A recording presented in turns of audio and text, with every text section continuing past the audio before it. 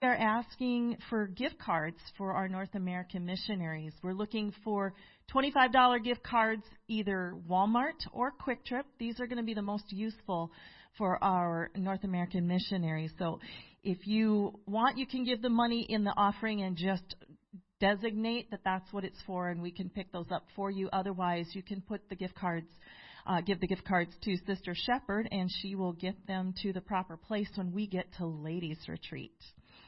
All right, April 15th, men's prayer at 8 a.m., and it's going to be a breakfast. Brother DeMuth, you're going to cook? Going to serve? All right. See him for more details on that. Ladies meeting at 10 a.m.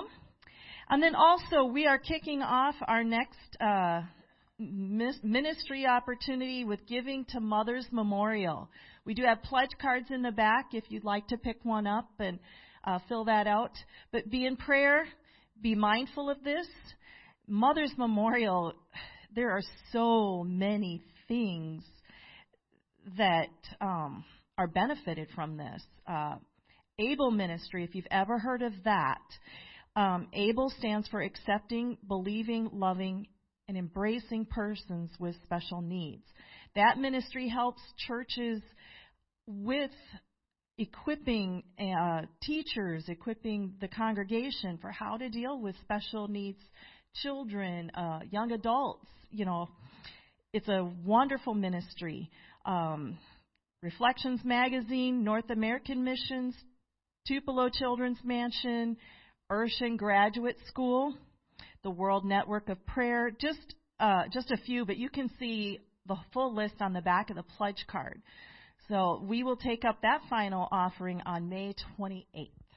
Hallelujah. I'll say yes, Lord, yes, to your will and to your way. I'll say yes, Lord, yes. I will trust you and obey. When your Spirit speaks to me, with my whole heart I'll agree. And my answer will be yes, Lord, yes. I'll say yes, Lord, yes, to your will and to your way. I'll say yes, Lord, yes. I will trust you and obey.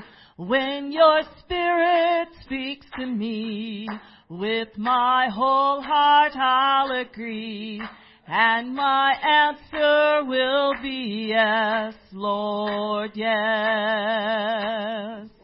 I'll say yes, Lord, yes, to your will and to your way.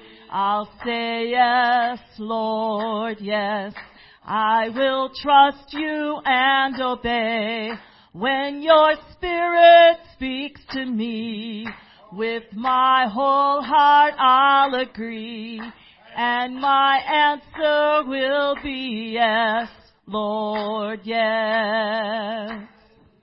I'll say yes, Lord, yes, to your will and to your way. I'll say yes, Lord, yes. I will trust you and obey. When your Spirit speaks to me, with my whole heart I'll agree. And my answer will be yes, Lord, yes. I'll say yes, Lord, yes, to your will and to your way. I'll say yes, Lord, yes. I will trust you and obey. When your Spirit speaks to me, with my whole heart I'll agree. And my answer will be yes, Lord, yes. I'll say yes, Lord, yes, to your will and to your way. I'll say yes, Lord, yes. I will trust you and obey. When your Spirit speaks to me. With my whole heart I'll agree, and my answer will be yes, Lord, yes. Hallelujah. Will that be your answer? Will you trust and obey? Hallelujah, Jesus. Thank you, Jesus. I submit my will to yours. Hallelujah. Thank you, Jesus. Hallelujah, Jesus. Thank you, Jesus. Thank you, Jesus. Hallelujah, Jesus. Oh, I love you, Lord. Hallelujah. Thank you, Jesus. What a fellowship, what a joy divine, leaning on the everlasting arms. What a blessedness, what a peace is mine, leaning on the everlasting arms. Leaning,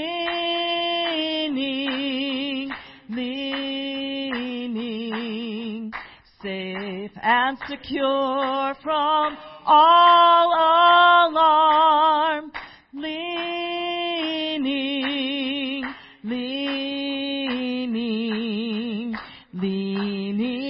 on the everlasting arms.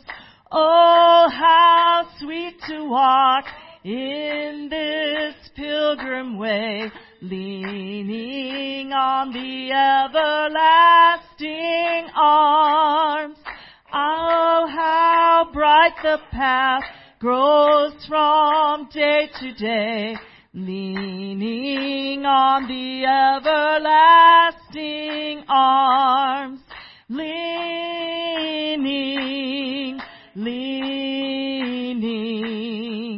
safe and secure from all alarms.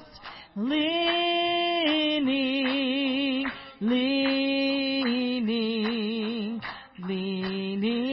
on the everlasting arms.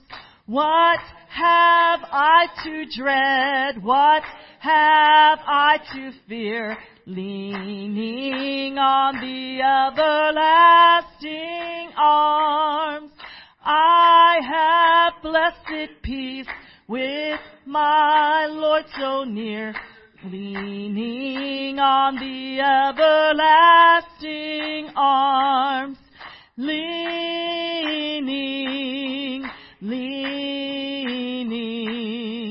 safe and secure from all alarms. Leaning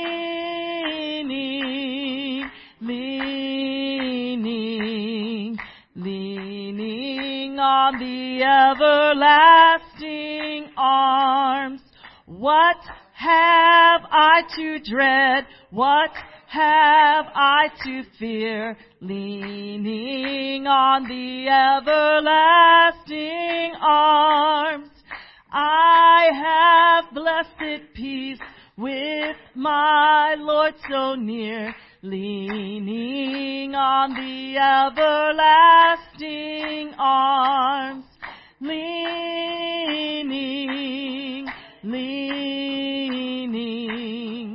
safe and secure from all alarms. Leaning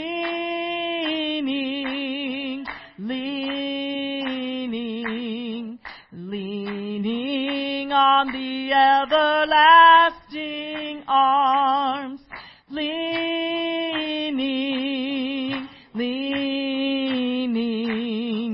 safe and secure from all alarms.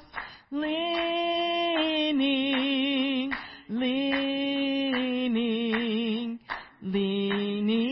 on the everlasting arms. Hallelujah, Jesus. Thank you, Jesus. Oh, it's in you I put my trust, Lord. Hallelujah. I lean not unto my own understanding. Hallelujah, Jesus. Thank you, Jesus. Thank you, Jesus. Oh, I love you, Lord. Hallelujah. Thank you, Jesus. Thank you, Jesus. Thank you, Jesus. Hallelujah. Thank you, Jesus. Thank you, Jesus. Hallelujah. I have found His grace is all complete. He supplieth every need. While I sit and learn at Jesus' feet, I am free, yes, free indeed. It is joy unspeakable and full of glory, full of glory, full of glory. It is joy unspeakable and full of glory. Oh, the half has never yet been told. I have found the pleasure I once craved. It is joy and peace within. What a wondrous blessing! I am saved from the awful gulf of sin. It is joy unspeakable and full of glory, full of glory, full of glory. It is joy unspeakable and full of glory. Oh, the half has never yet been told. I have found that hope so bright and clear, living in the realm of grace. Oh, the Savior's presence is so near. I can see His smiling face. It is joy unspeakable and full of glory, full of glory, full of glory. It is joy unspeakable and full of glory. Oh, the half has never yet been told. I have found the joy no tongue can tell, how its waves of glory roll. It is like a great o'erflowing well, springing up within my soul. It is joy unspeakable and full of glory, full of glory, full of glory. It is joy unspeakable and full of glory. Oh, the half has never yet been told.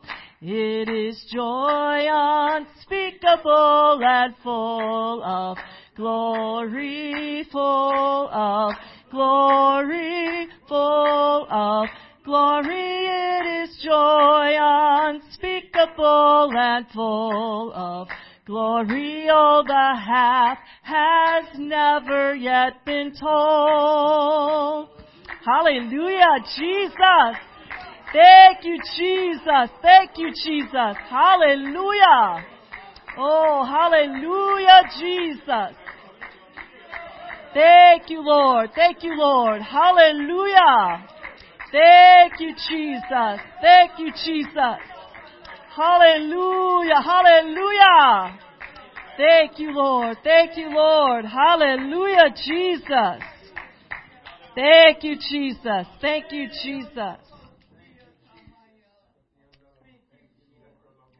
I heard an old story, how a Savior came from glory, how He gave His life on Calvary to save a wretch like me.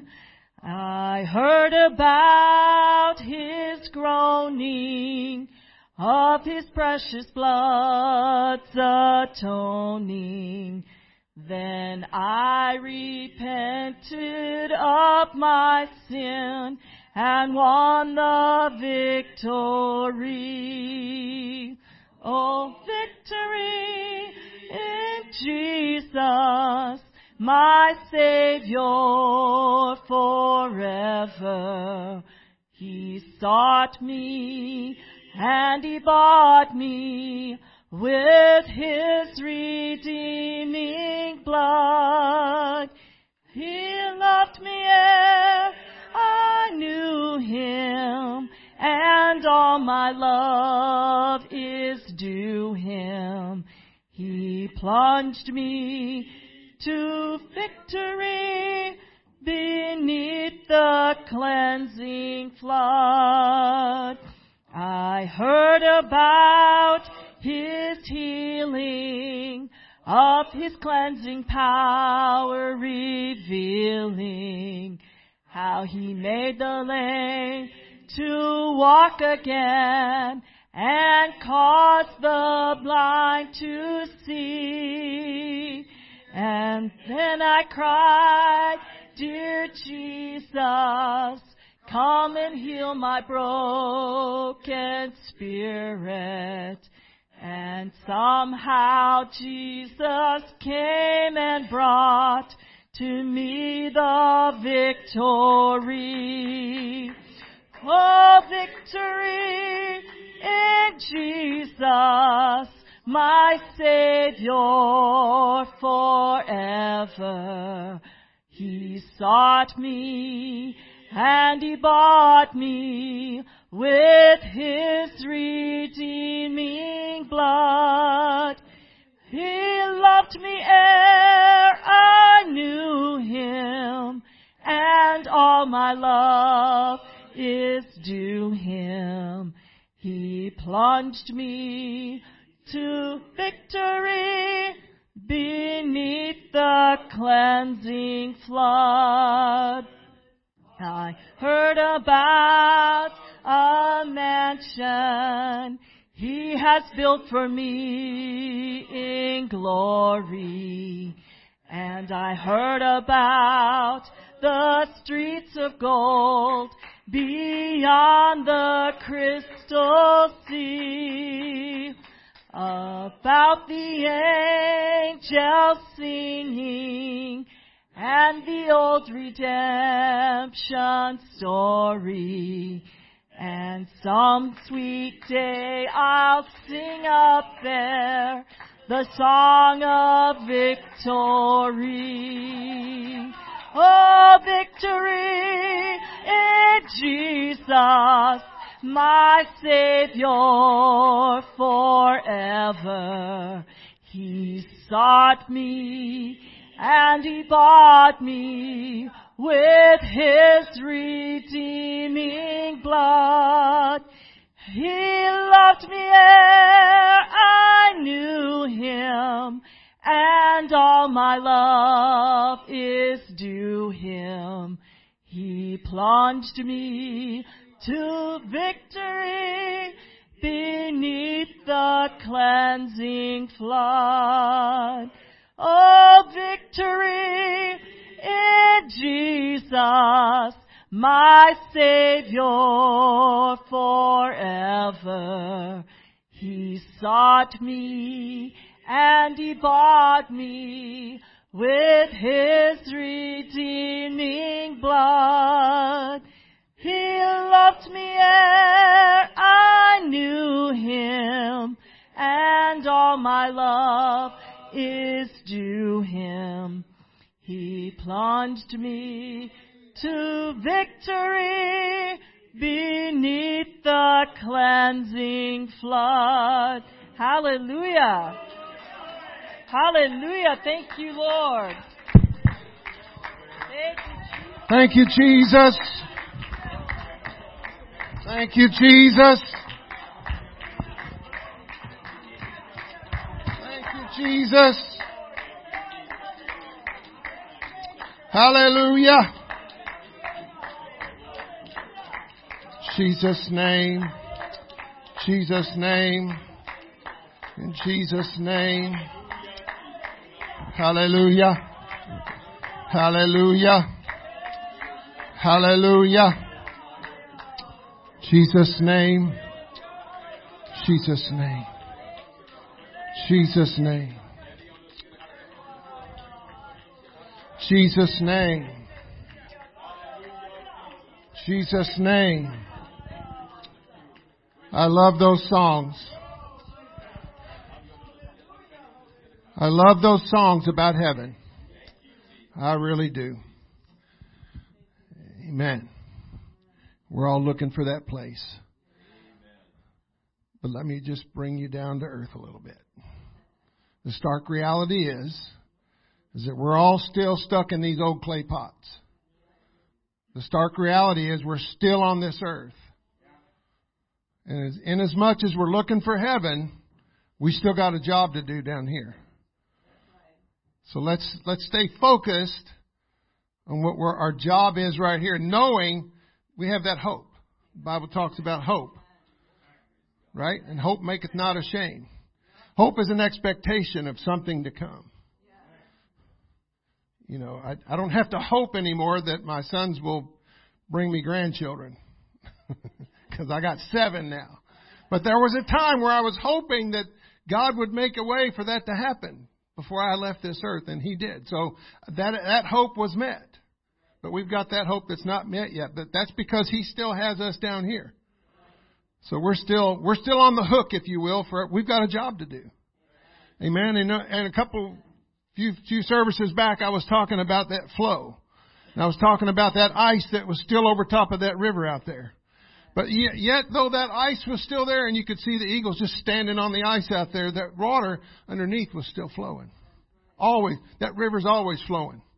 And I was talking to somebody at district conference and they were telling me that way up there by Iron Mountain, Michigan, there's a spot where the Wisconsin River is it's not even as wide as this aisle right here.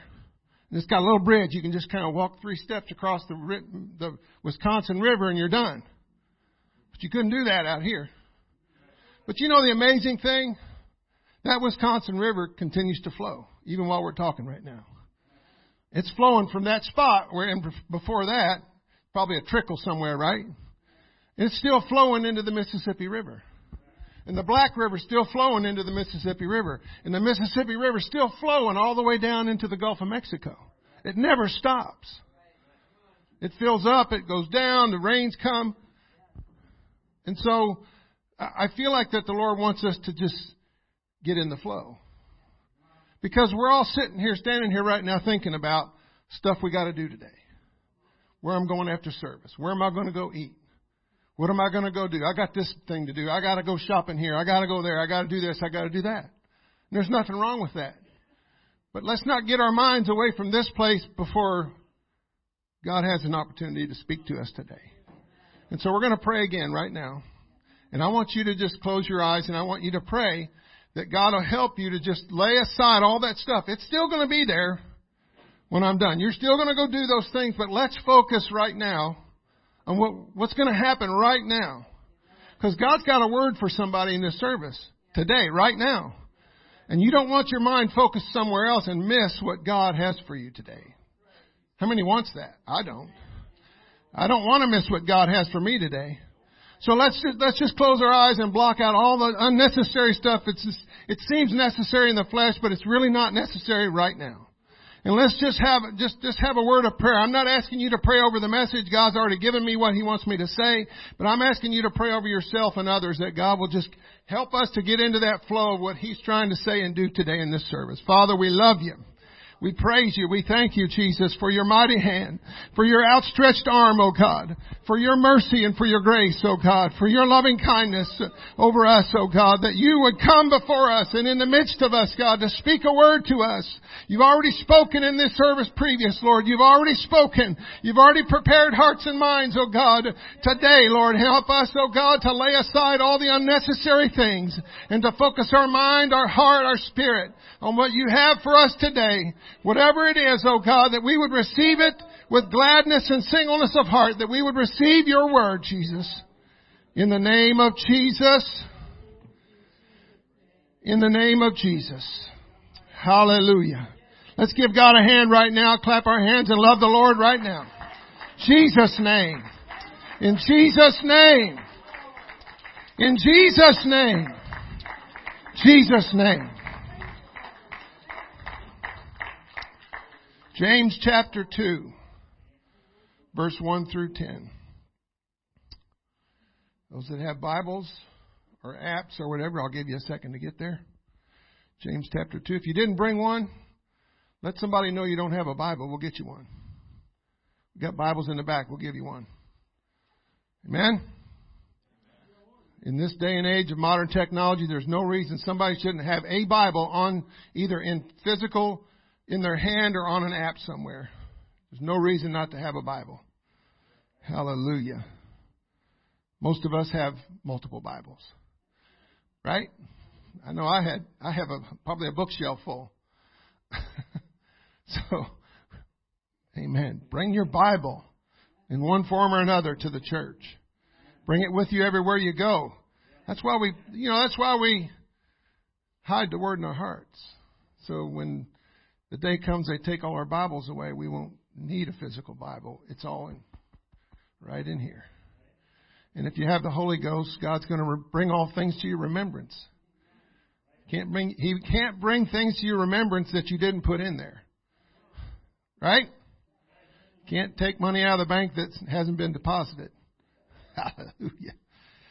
My brethren, he's talking to us, folks. It's James talking to the church. My brethren, have not the faith of our Lord Jesus Christ. It's the faith of our Lord Jesus Christ, not our faith. It's His faith. We understand that, right? He's letting us use His faith. Because it's the faith of, in prepositional phrase, it's of the Lord Jesus. It belongs to Him. The Lord of glory with respect of persons. Don't exercise His faith and have respect of persons. We all know what that means, right? I don't have to give you a class on what that means, right? For if they come unto your assembly a man with a gold ring in goodly apparel, and there come also a poor man in vile raiment, that doesn't happen today, does it? Oh, absolutely it does.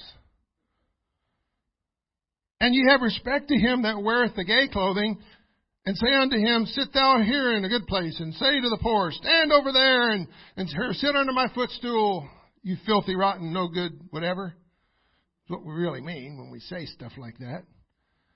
Are ye not partial in yourselves, and are become judges of evil thoughts? Whoa, what an indictment.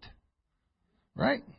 Hearken, my beloved brethren, hath not God chosen the poor of this world rich in faith, and heirs of the kingdom which He hath promised to them that love Him? How about the woman with the alabaster box that everybody in the house and everybody in town knew who she was? What kind of lady she was? But Jesus, at the end of that story, said, everywhere everybody goes from this day forward, we're going to remember that lady.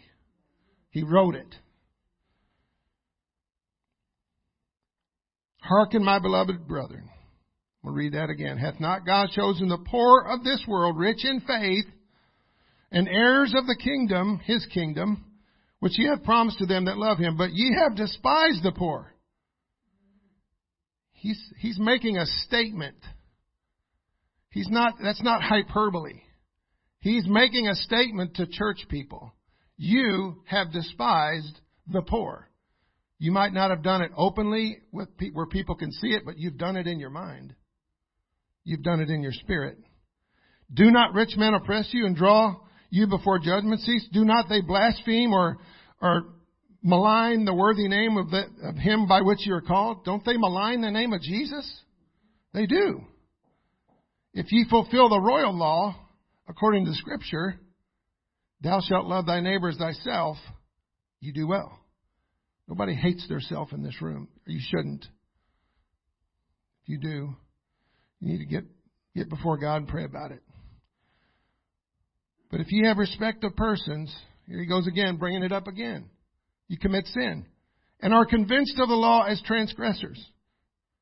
For whosoever shall keep the whole law and yet offend in one point, he is guilty of all. Father, we love you and thank you for this word that you're going to speak to us today. In Jesus' name, you can be seated. Hallelujah, Jesus.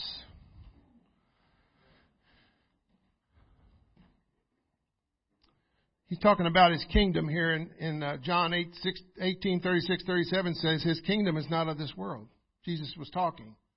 He was telling the guys that were about to crucify Him, my kingdom is not of this world system, this eon as it's called in the Greek. It's a heavenly kingdom. We're heavenly beings. We're spiritual beings. Does everybody understand that? I know we're natural beings. I got flesh and bones, and my left arm hurts because I got some stuff going on in there. And we got aches and pains, but we're spiritual beings. We are spiritual beings. The spirit, the human spirit that's in us was put there by God. The Bible said He breathed into us the breath of life. That's that human spirit. That same human spirit that can be tempted to sin, can be tempted to have a wrong attitude, a wrong spirit, wrong motive. And so we're going to talk a little bit about this thought. What have you done for the kingdom lately? What have you done for the kingdom lately? So a while back, a couple of years ago, I was reading this audiobook. I know that sounds funny. I'm not a great reader, but I can listen to an audiobook while I'm driving. And so I was listening to this audiobook about spiritual authority. And this guy that wrote this book, his wife is a psychologist. So he got a lot of material when he would go to these conferences that his wife would go to, all these psychologists showing up for a conference, and he'd just sit around and listen. He got a lot of insight from a spiritual standpoint about humanity and how humans think and how psychologists deal with all that stuff. But one of the things that he talked about in the book was that his wife had this one patient that was always coming to her about all this going on in their life with depression and, oh, poor me, feeling sorry for myself. My dad used to say, quit crying, oh, poor me, and get out there and do something when I was a kid. And so this guy's wife finally told this person, said, look, here's what you do. You go home. When you start feeling that way, he said, you get up, you go to your closet, you get your coat, you go out the door, lock the door, and you go find somebody to do something for. Go help somebody. And you know what? She said to this person, she said, if you'll do that, after a little while, you'll forget all about all your aches and pains and moans and groans and all your, oh, poor me business going on, and you'll start feeling a lot better about what you're doing and about yourself. And I heard that and I went, wow. That one guy, that one story in that book could have saved a whole lot of people a whole lot of money at the psychologist's office. If we would just go minister to somebody else. Maybe that's why Jesus never had any psychological problems. Because He was always helping everybody. Oh, no, Jesus, don't touch that leper, you'll get... Oh, too late. He touched him. Now, I have to believe that Jesus, as He was reaching to touch that leper, within micromillimeters, if there's such a thing, he was healed before Jesus' hand ever touched him. But it wouldn't have mattered if he was. Jesus didn't care. What did He do when He ministered to people? He didn't go over there and lay hands on them and start preaching the gospel to them. No. He went and ministered to them. He clothed them. He put mud balls and spit in their eye and gave them a new eye and all this kind of stuff. He ministered to the physical body first.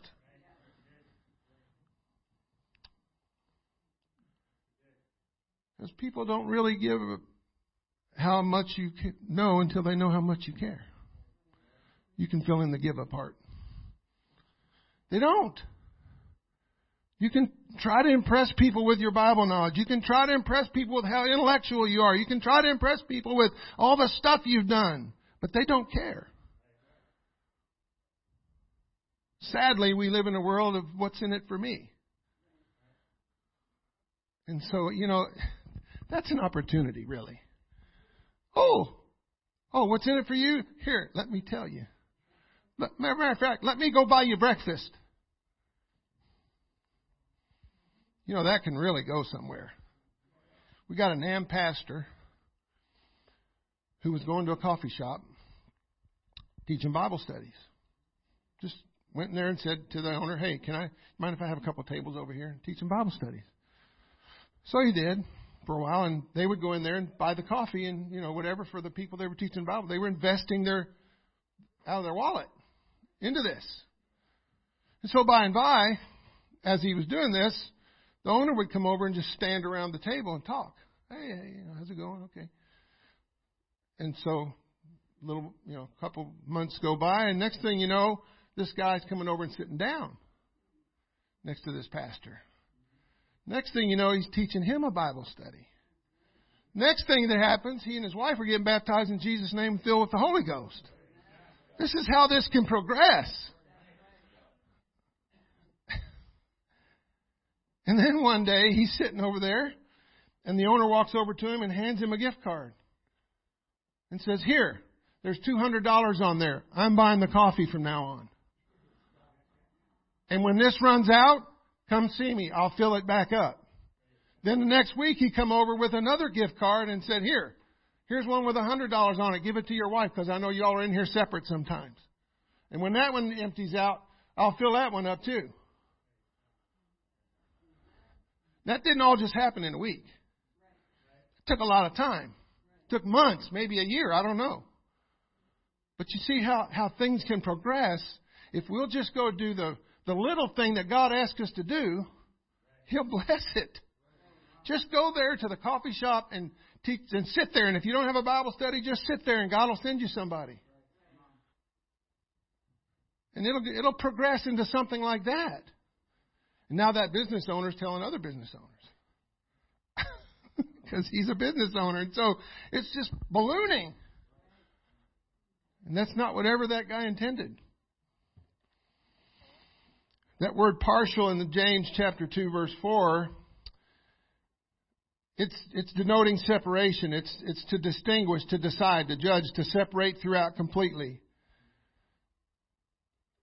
So it says in here particularly in the Greek to separate oneself from. So that's what we're doing when we look at an individual who was made in the image of God and we begin to pass judgment on them. Oh, no, I'm not doing that. Oh, yes, you are. Well, look at their clothes. Let me see. What kind of person? We're kind of sizing them up, aren't we, in our mind? We don't even realize we're doing it sometimes. If you've been doing it for a long time, it's just like the second, you don't even think about it.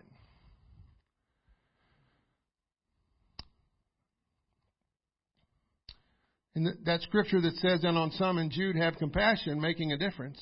It's talking about non-Christians. It's talking about those people. Those people out there.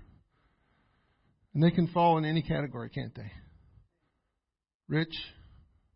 You go up to Walmart there. Turn in your Walmart and you got that country club on the right. You go back there, man. We could put several of our houses inside of one of those houses.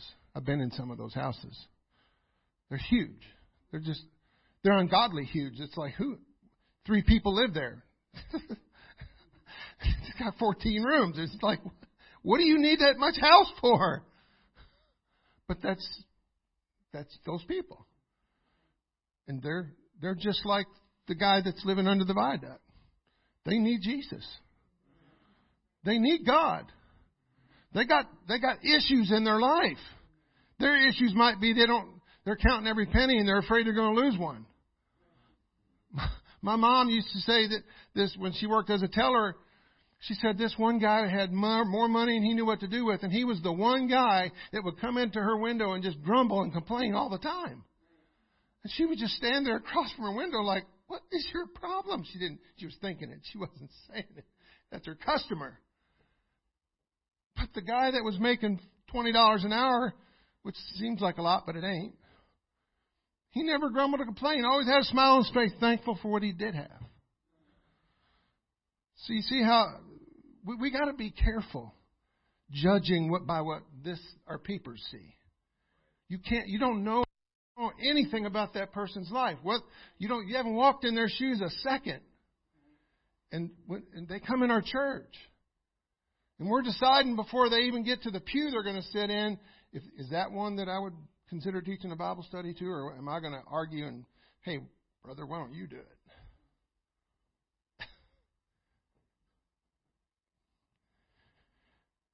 Wow, right? We got to be careful about being partial in ourselves. What have you done for the kingdom lately? It kind of lends itself towards that word that we hear a lot today called discrimination. Anybody ever heard that word? We discriminate in our mind. We do. You can sit there and deny it if you want, but you do it. If you're human, if you're breathing, if you're sitting in front of me and your ears are working, you do it.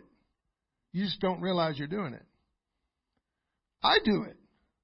And I have to ask God, and thank God for the power of conviction. I love that. When God starts convicting me about that, I am just like, oh, God, forgive me. That's a soul. That guy that just cut me off. That guy that just put one of his fingers in the window. That's a soul. I don't care what they're doing. I don't care how mad they are.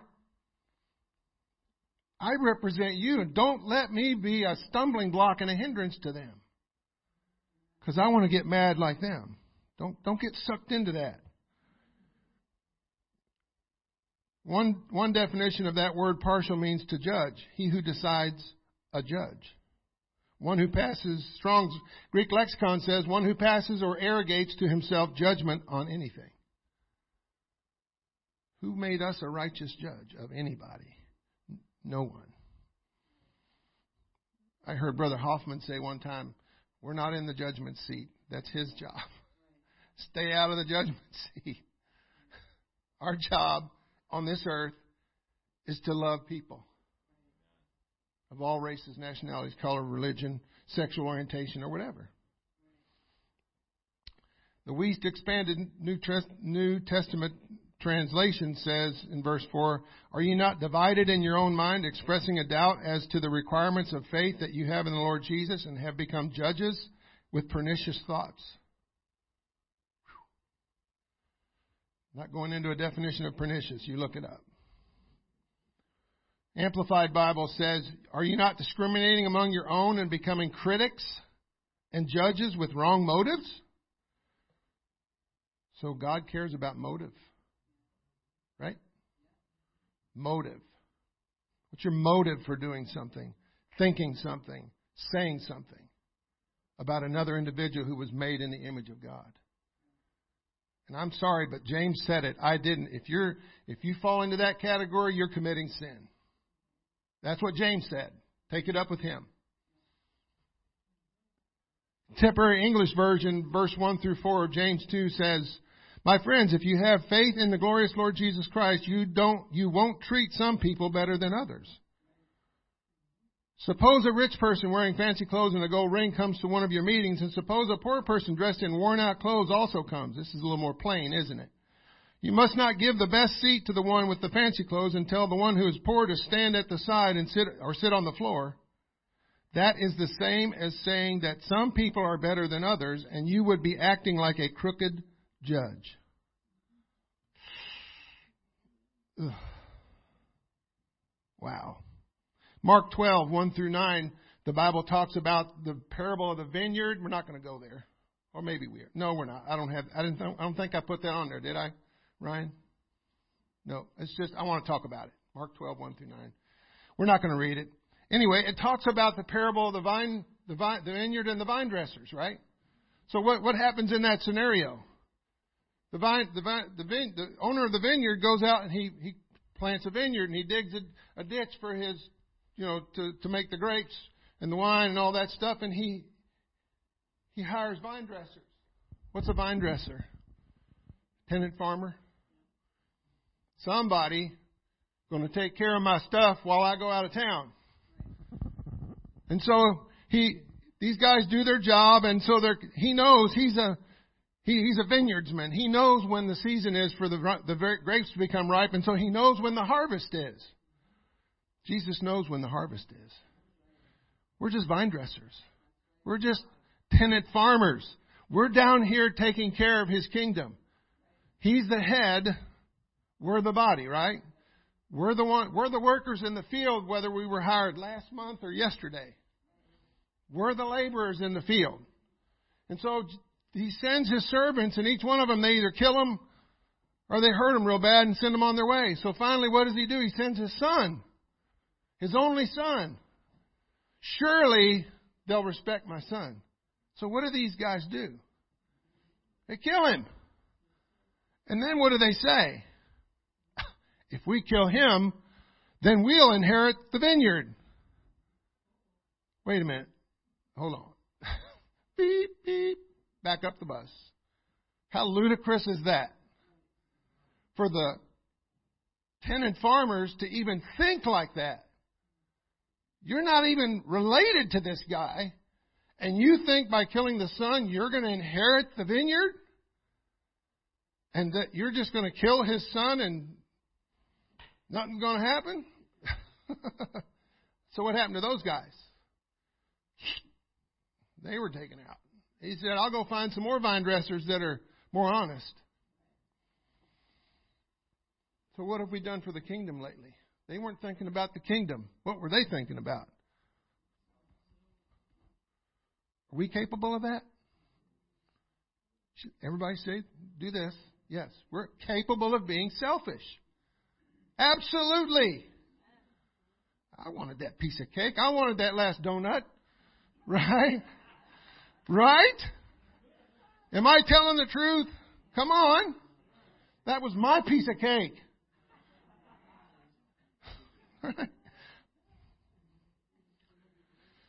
Wow. Anybody ever went out and bought a really, really, really good cut of meat? Like this brother Ruiz, we were with them Friday, and he was talking about when they were in Poland, they went to this restaurant and they had these, what was that steak called? Where'd my wife go? She's gone.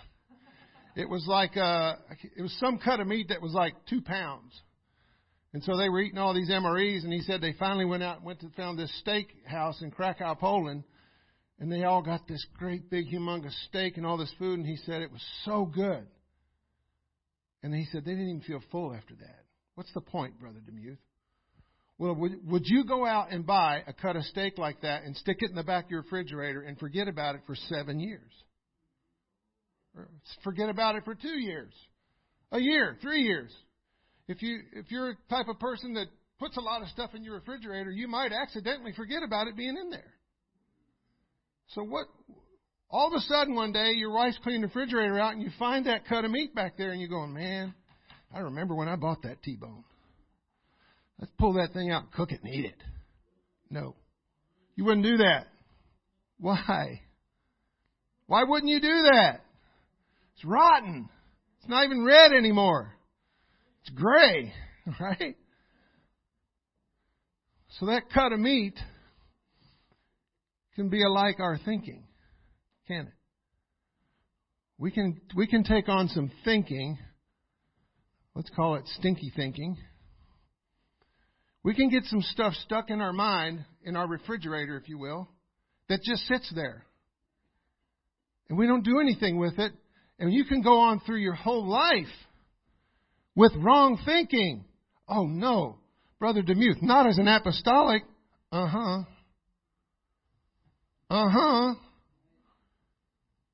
what happens one day when somebody gets up to preach or somebody's talking to you and all of a sudden they say something and it's just like a light comes on and revelation hits you and you go, wait a minute. That's some messed up thinking I got.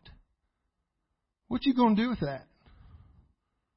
You going to hang on to it? Or are you going to get rid of it? Time to recycle that thing. Get it out of there. So maybe, if in that scenario, maybe God's trying to help you. Switch your thinking. Because whatever you've been thinking up to that point, it's like that old nasty meat. It's been holding you back. And God's wanting to do a new thing. Can I say Asbury College? That's reminiscent of what was happening back in the day in the 60s, right? When all the Jesus movement was happening and people were getting filled with the Holy Ghost in Catholic churches. And our people in Pentecost were like, oh my goodness, that's wildfire. No, that's God. And now that starts happening now, and we all start going, oh, but what if that's God doing that? I don't want to push it away. I want that to come here to Wisconsin. I want that to come here to La Crosse. I want to see that happening over here on the campuses, all around us. If God can stir up hungry people that don't know there's a Holy Ghost, there was people in the Bible like that. Go read Acts 19. That one preacher, Brother Fish, that went there to Asbury, that's exactly where he went when he stood out in that crowd of people on that campus. He went right to Acts 19. And by the time he was done, people were grabbing his hand and putting it on their head and saying, pray for me next. I want the Holy Ghost. No Bible study, no church service, just some singing, and a man talking about Acts 19, 1 and 2. God can do that. He will do that if He sees hunger and thirst and desire.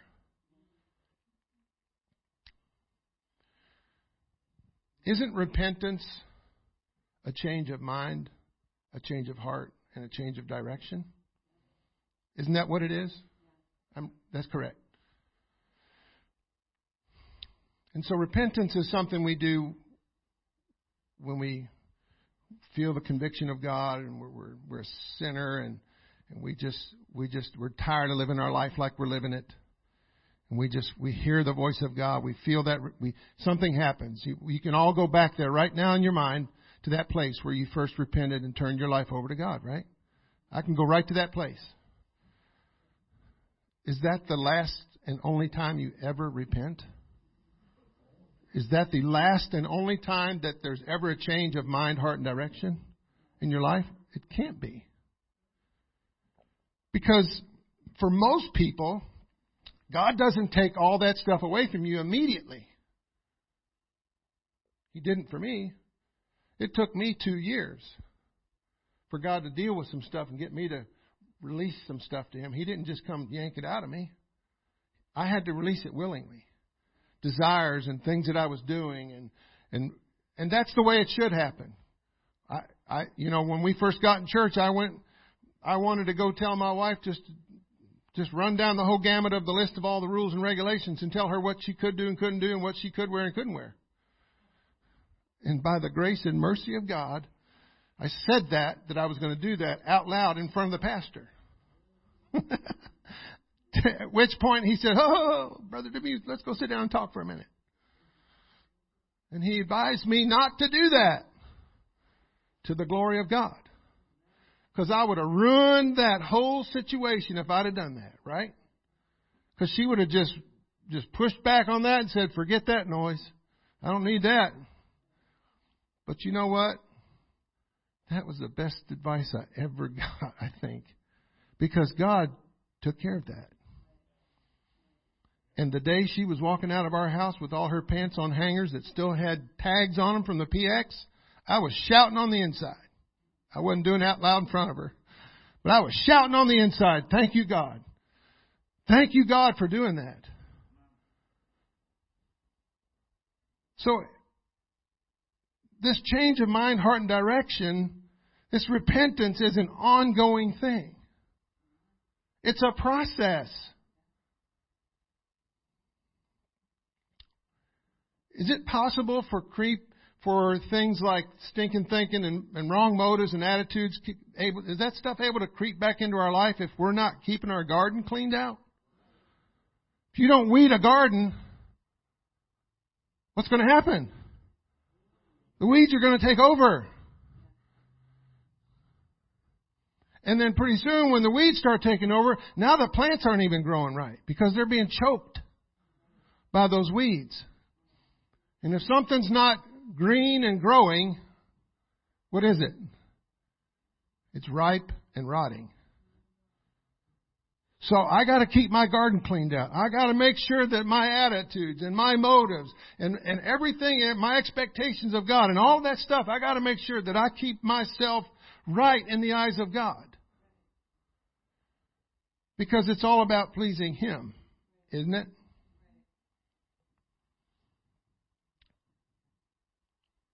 Romans 12:1 and 2. I beseech you therefore, brethren, by the mercies of God, that you show yourself.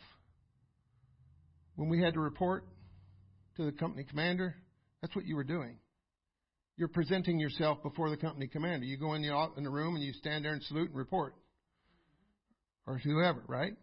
You're standing there putting yourself in their judgment and in their realm, if you will, right? So that's what we're doing. Present our bodies. A living sacrifice. Something burned on an altar is what a living sacrifice is, right? That's what a sacrifice is. Put something on the altar, right? And it says present our bodies. Not our minds. Not anything else. Our bodies. A living sacrifice, holy, acceptable unto who? God. That which God recognizes and accepts. Does God just automatically accept us because we're just standing there? I don't know about you, but I need a word from God that what I'm bringing to Him is acceptable. That's how they did it in the Old Testament. That's how they knew. If God accepted their sacrifice, that's what they were looking for. Right? Which is your reasonable. It's a reasonable expectation. Isn't it? Is it reasonable for the one who died on a cross and shed His blood and took that beating for us to expect us to present ourselves to Him every day? It's more than reasonable. It's His kingdom. It's not ours. We're the servants. We are the ones. We're His. He's the king over the kingdom, and we are His subjects. And be not conformed to this world, but be ye transformed by the renewing of your mind, that you may prove, not to man, but to God, what is that good and acceptable and perfect will of God. The will of God might not be according to your will. And if you're really following the will of God, it's not going to be according to your will. It's not going to be comfortable. If you're really seeking the will of God, it's going to be against everything in your human body, your human mind that you count as, that you can intellectually understand. Paul did not, I believe, this is my opinion, okay? Paul did not feel like he was in the will of God sometimes because of all the hell he was going through. The beatings and all the jail. But at the end of the day, what did he say? I count all this stuff as done. All that I've had to go through, all of it, he lost everything. He lost his career. He lost everything for the kingdom, for the will of God in his life. That word conformed in the Complete Word Study Bible says, and it's an expanded rendering, might read, stop being molded in the external and fleeting fashions of this age, but undergo a deep inner change. And that word is metamorphoso, something like that. Best I can do. Such a transformation can only be wrought by the Holy Spirit. You can't do it yourself. It's something that you allow God to do in you and through you. You just present yourself. He does the work in us. I couldn't save myself before. What makes me think I can take over now? It's going to be a mess if I take back over. Please, Jesus, take the wheel and keep your hands on it. I don't even want to try to help you drive. Just smack me if I try to reach over there and touch the wheel, please. Right? That word conform, I already read that. That word, age is aeon, which is the age referring to, this is the age that we're living in. It's not the same age that they lived in 100 years ago. It's a different age. It's different. People are thinking different now. And so we have to keep ourselves in line with Him. This line straight up and down between us and God, we've got to keep that clear. So that we can hear that we can get in that flow and hear from God. Transformed. Love that word. Metamorpho. Change after being with is part of meta. And morpho is changing form in keeping with inner reality. So properly it means transformed after being with, transfigured. Transformed after being with whom? Who is doing the transforming? He is. We're just the clay on the wheel. The clay doesn't say to the potter, make me this way. Jesus, I think I'd like to be this kind of pot. Well, that's nice. I'm going to make you this kind of pot. But I don't want to be that kind of pot. Too bad. If you're submitting to my will, you're going to be this kind of pot. This is what my design for you is. You're going to work and operate in this way. That's submitting yourself to the will of God. You might look at that other pot over there and say, why can't I be like that pot over there? Because that's not what Jesus called you to do.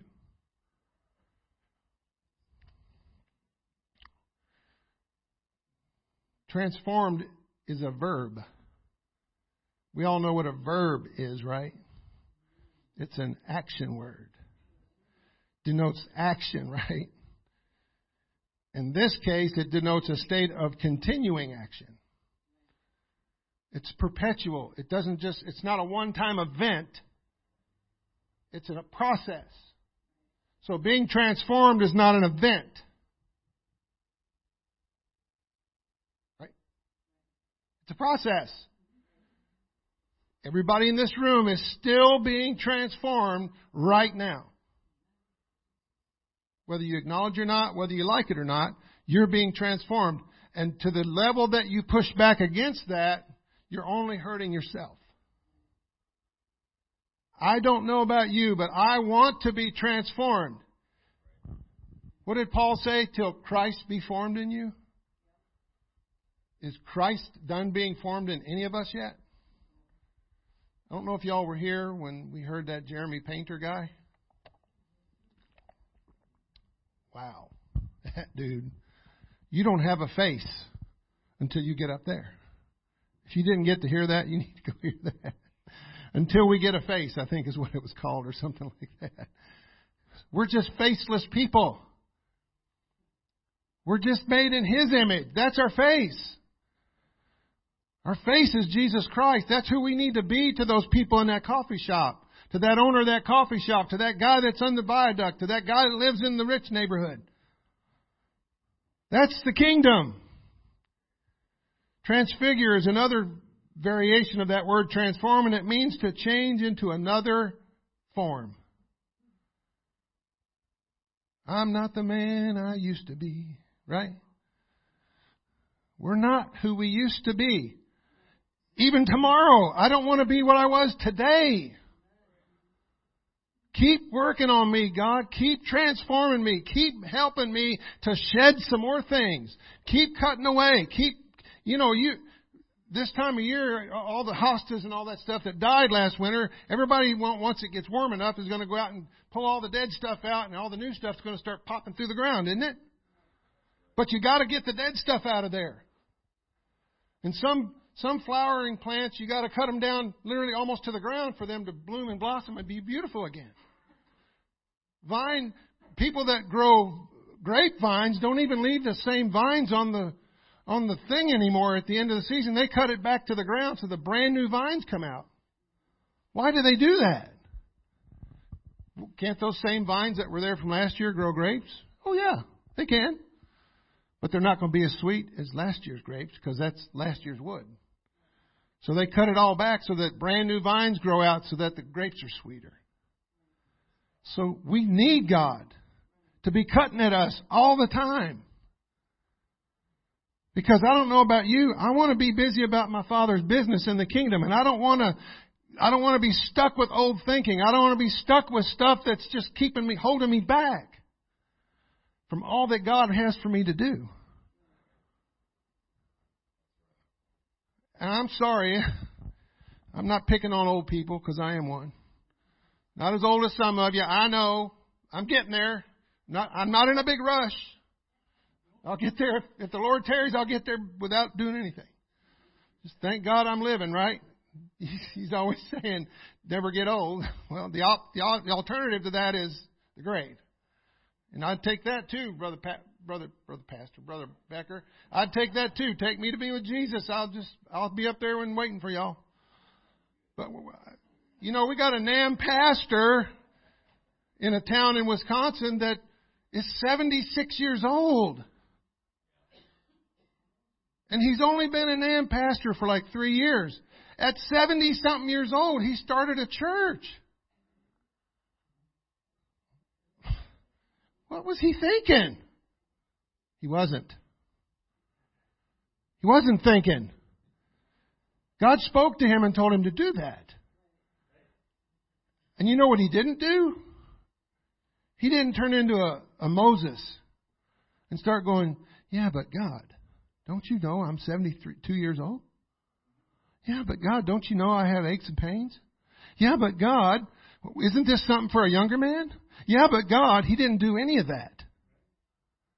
What did he do? He's pastoring a church right now. He just had back surgery. He's not even trying to use that to get out of it. So, we don't have an excuse. We don't have an excuse. You're trying to tell God His business when you say, I'm just too old. Who? Look at Abraham having a baby at 100. How is that fair? There's a principle in all of that. You're not done till God says you're done. You're not done in the kingdom till God says you're done. Get that R word out of your head. What R word am I talking about? Retirement. Don't retire up here. Yeah, I know. God doesn't know that Brother Thomas has physical problems and age. like he has to tell, God, thanks for reminding me. I'm sorry, Brother Thomas. What was I thinking? That's not what God said. It's to whomsoever will. You make yourself available. God will use you to do things that you never thought you could do. Matter of fact, He'll use you to do things that you'll say, there's no way I can do that, God, without you. And that's why He says, I know. That's why I'm asking you to do it, so I can get the glory. Because He knows everybody's going to look at you and say, why is that old man pastoring a church?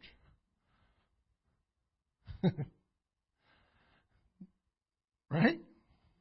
Crazy stuff, isn't it? 1 Corinthians 11:27-33 speaks of receiving communion and the idea of examining ourselves to make sure that we aren't eating and drinking unworthily, right? We just had a communion service at district conference, and this is not just a communion service, though. This scripture is not just talking about communion, right? We should be in constant examination of ourselves on a daily, hourly, moment-by-moment basis. God, is my motives right? Lord, help me to know if my thinking is stinking. Please, don't let me go down a wrong road, God. Just don't leave me here hanging. Help me out. I got to know. We need to constantly be examining our motives, our actions, our thoughts, our opinions of ourselves and others. Because the people in this world that are right outside the doors of this building are made in the image and likeness of the same God we are. And they deserve at least an opportunity to hear the gospel. And it's not right for us to just sit back in this building and say, well, bless God, they're on their own.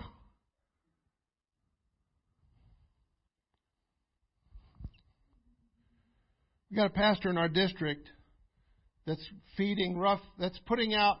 distributing roughly about 7,000 pounds. I'll say it again, 7,000 pounds of food a week right now. Weekly. Distributing to people that don't have enough food.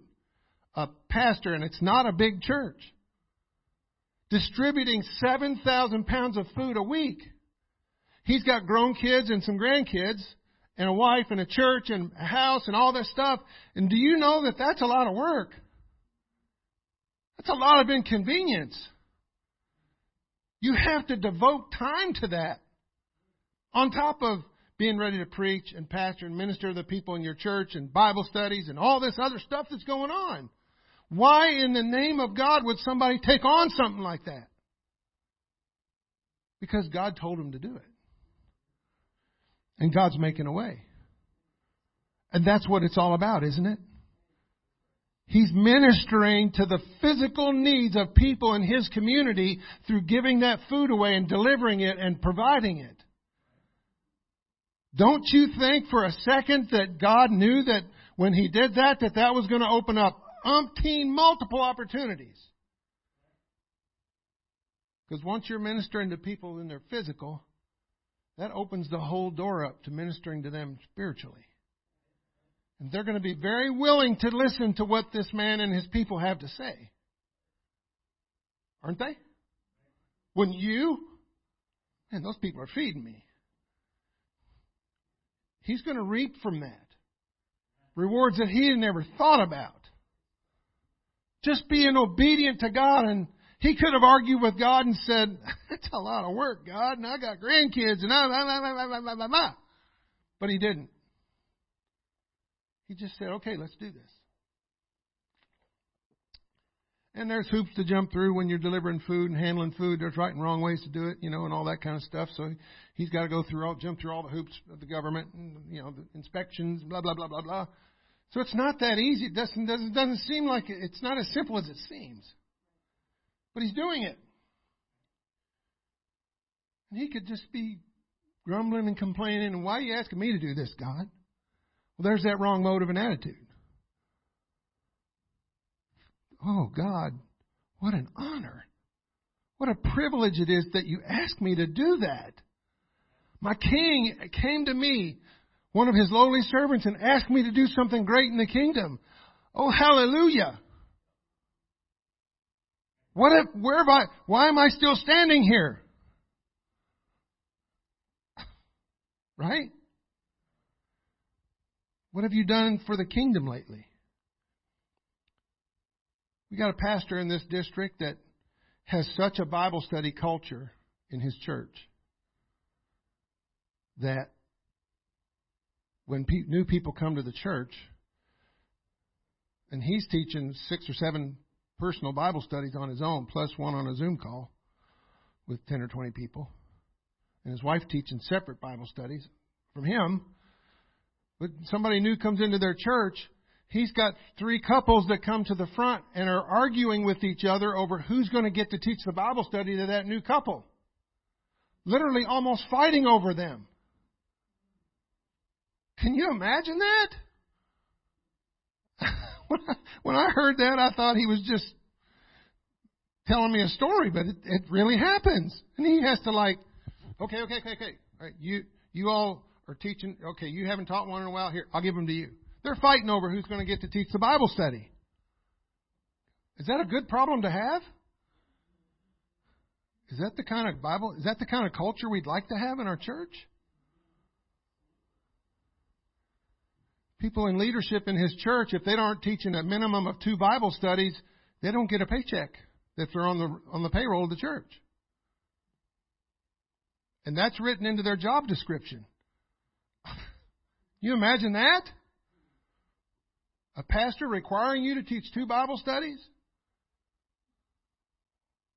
We shouldn't have to have a pastor to require us to do anything. We should understand that that's what we're called to do.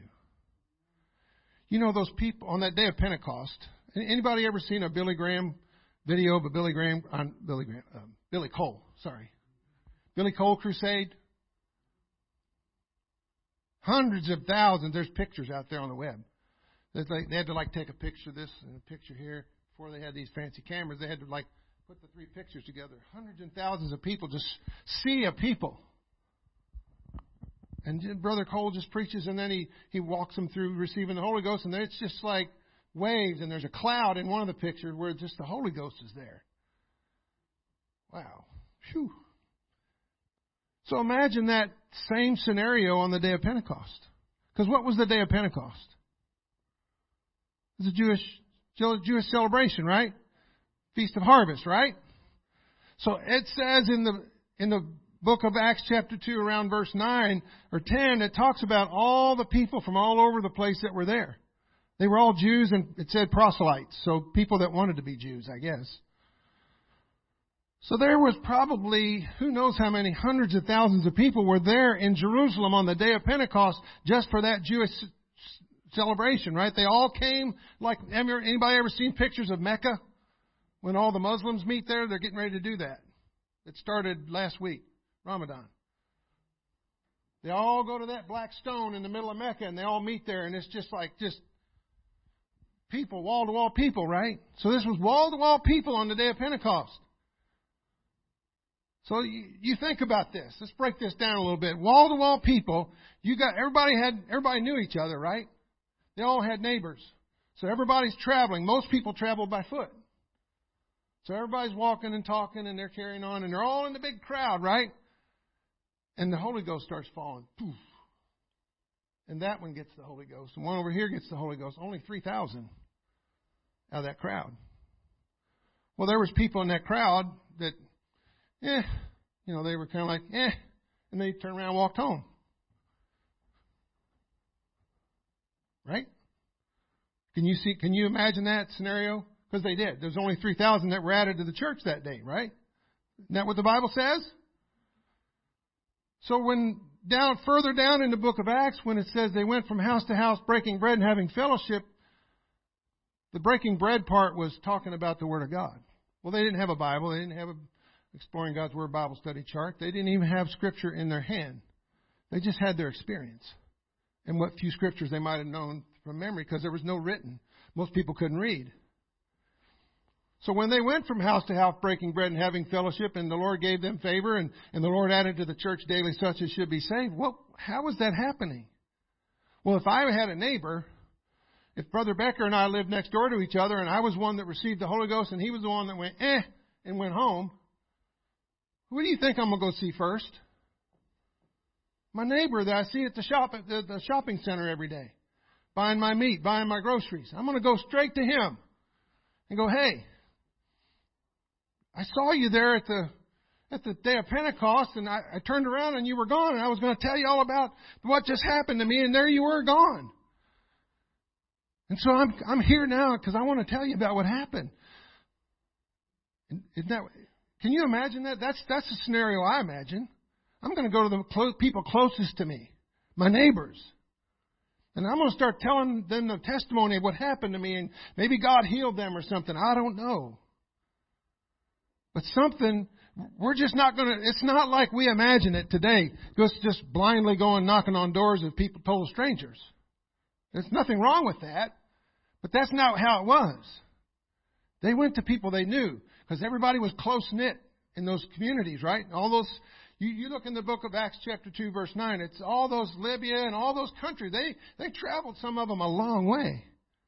And so some of these people had to travel a long way just to go take their story of the gospel to their friend, their neighbor, their family member, whoever it was that turned around and walked away and said, that's not for me.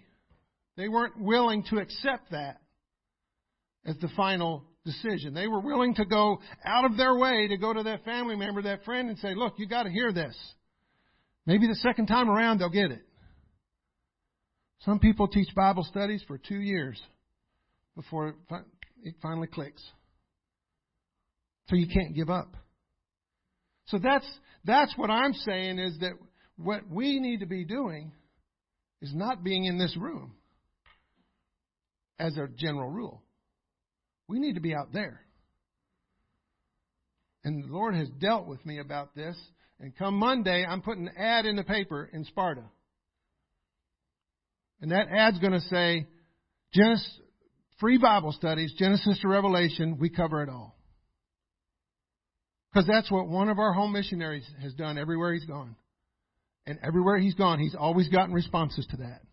And he's in the middle of teaching a Bible study right now from somebody that called his phone number off of that ad. And she's on her way to getting the Holy Ghost. But you got to start somewhere. God knows what He's doing, Brother Barbie. He brought you to Sparta, and now we got Brother and Sister Ruiz living in Sparta.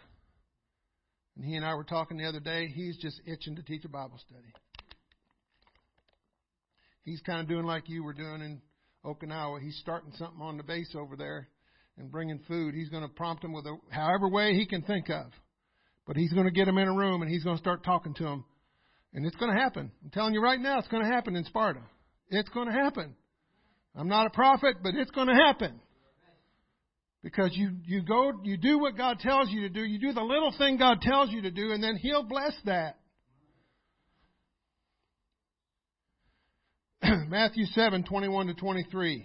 I love this scripture. Not everyone that saith unto me, Lord, Lord, Jesus talking, shall enter into the kingdom of heaven, but he that doeth the will of my Father which is in heaven.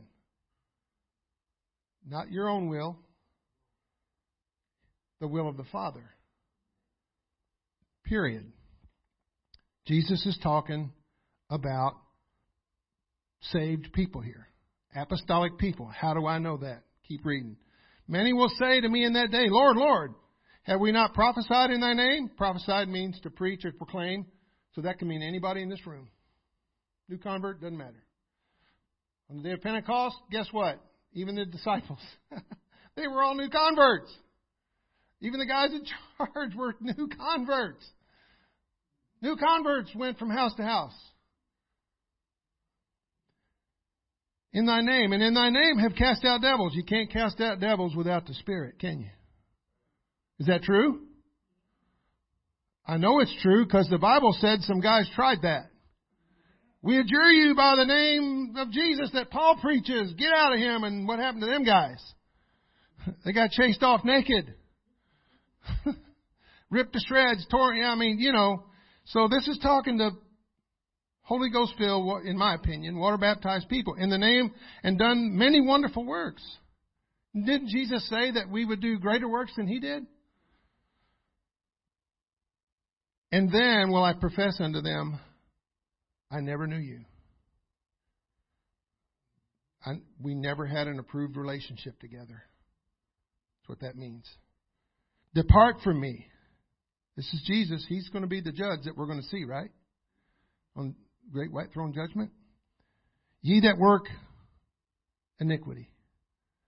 It doesn't say ye that worked iniquity, past tense. It says present tense. Ye that work iniquity.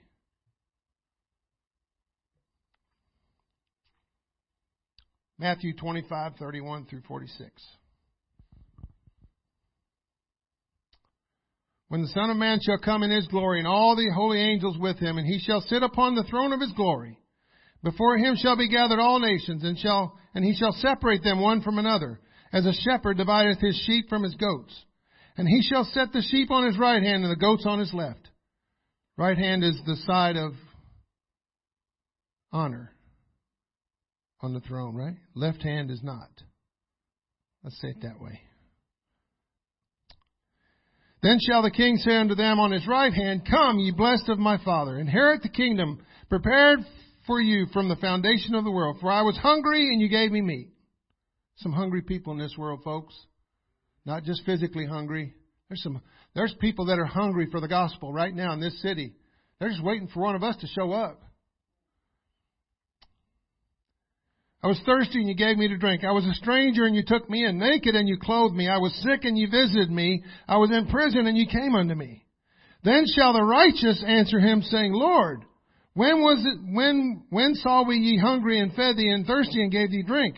When saw we thee a stranger and took thee in, or naked and clothed thee? Or when saw we thee sick or in prison and came to thee? And the King shall answer and say unto them, Verily I say unto you, inasmuch as you have done it unto one of the least of these, Jesus calls them my brethren, ye have done it unto me. Then shall He say unto them on the left hand, Depart from me, ye cursed, into everlasting fire prepared for the devil. Key right there. Everlasting fire prepared for the devil and his angels. Not for us. Not for them out there. Why are we wishing those people into hell by doing nothing?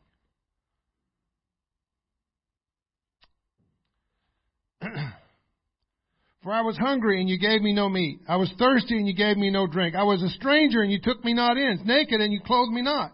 Sick and in prison, and you visited me not. Then shall they answer and say unto him, saying, Lord, when saw we thee hungry, or thirsty, or a stranger, or naked, or sick, or in prison, and did not minister unto thee? Then shall he answer them and say, Verily, I say unto you. Verily is a very emphatic, you better pay attention to what I'm about to say.